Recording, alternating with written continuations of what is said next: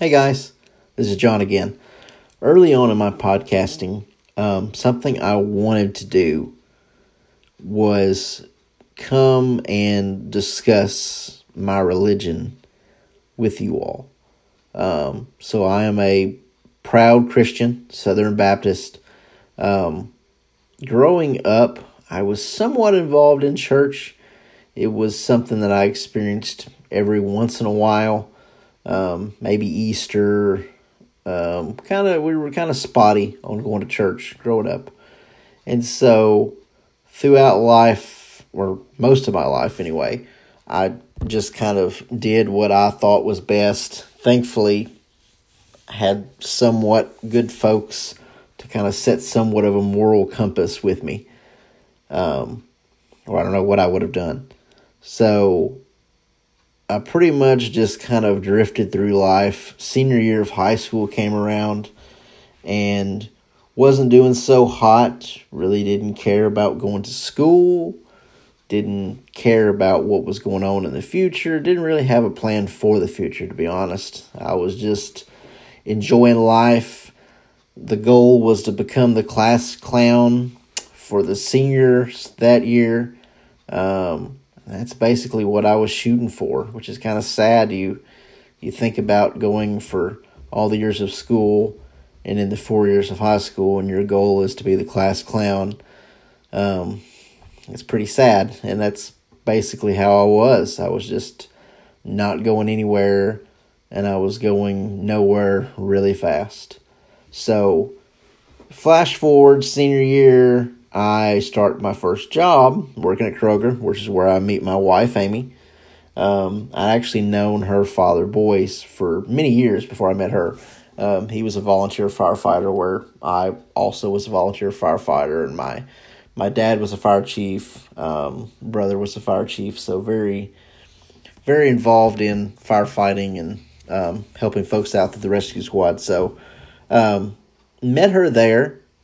And she kind of opened, well, kind of is that takes away. She opened my world to everything. Opened my world to believing in myself. Opened my world to wanting to achieve more and be better than what I was or the direction that I was headed.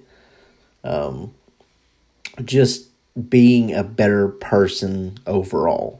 Not that I was a bad person, but being a more Christ-like person, which is what we should always strive to be. We're never going to be like Christ, but we can strive to be as like Christ as we can. And that's kind of what I look at every day.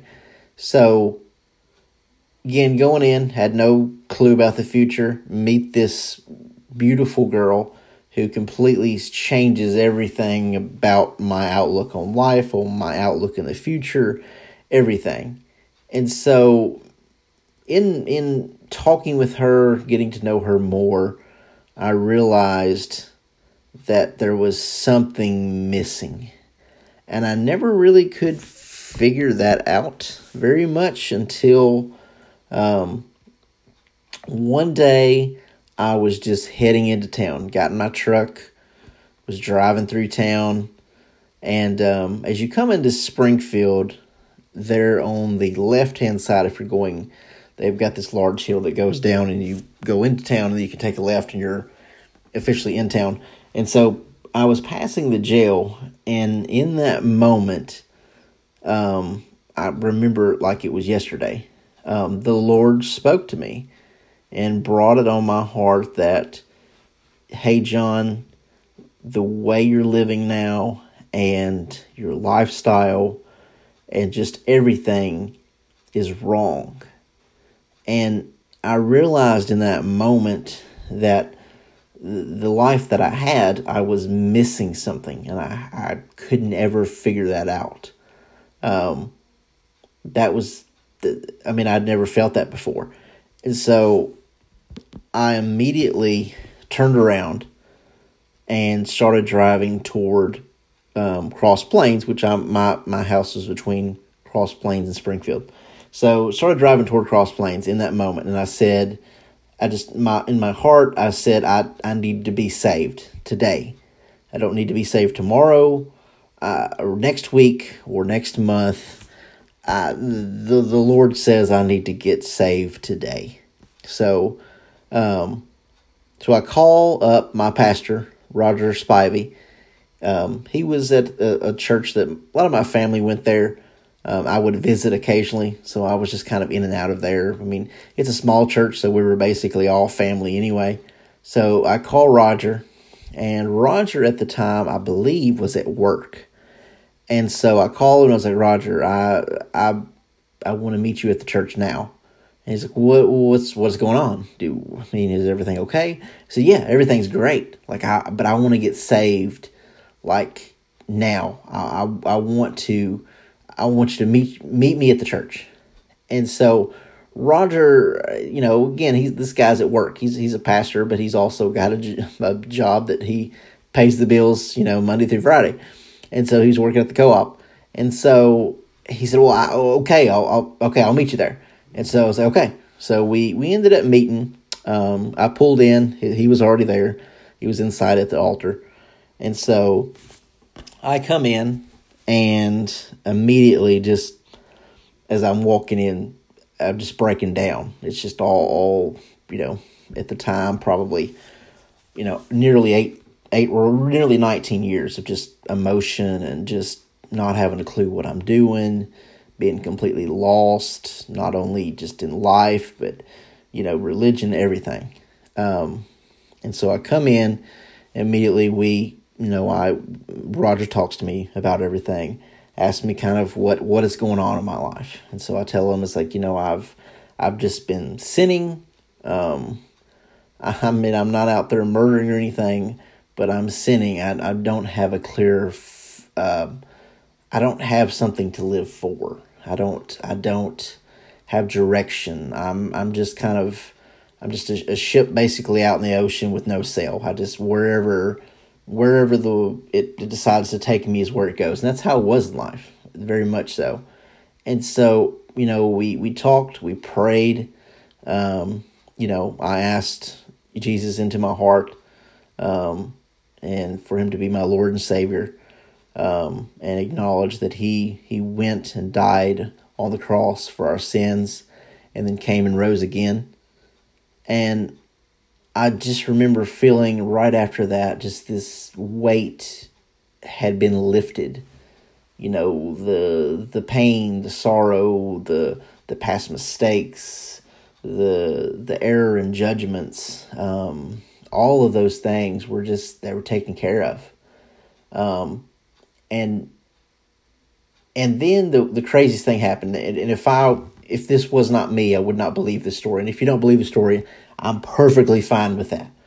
So right as we're getting up, we stand up, and of course he tells me he loves me. We hug each other, and we go to turn toward the doors of the church. And in the doorway, there is this huge snake. Now, I'm not a snake kind of guy, so I'm just kind of like, wow, that's a really big black snake. And so in that moment, Roger starts yelling at the snake. And he tells it that, Satan, you cannot have John. John has come to be with the Lord. He is with us. We love him. And demanded that snake, aka Satan, leave. So we were, I'm trying to think of like distance wise. So I would say we're probably maybe 10 or 20 yards away. We're not far away, but we're not in any distance. We're not really moving a whole lot. So the snake would really have no reason to just turn around and do anything else. But when Roger's yelling at this thing, it suddenly, it just does a U-turn and flies out of the door, goes out the door onto the porch, and just jets and goes. By this point, we just kind of took off like, this is crazy. So we ran outside, and we're looking for this snake, and literally it just jetted from the door of the church straight down into they had kind of like a hill. It went down the hill and into the river. And that moment, I'm more of I don't want to say a skeptic, but I'm somebody that I question a lot of stuff. And throughout the years, I've experienced a lot of things, and I think we all hit a point where we question some things. And that moment, anytime that I have second thoughts, or even if something somewhat even pops in my mind that makes me question anything, I think back to that moment when, here Roger's yelling at this snake, and he just jets, takes off. That, to me, that has been such a major cornerstone and important moment in my life that it's kind of like that anchor.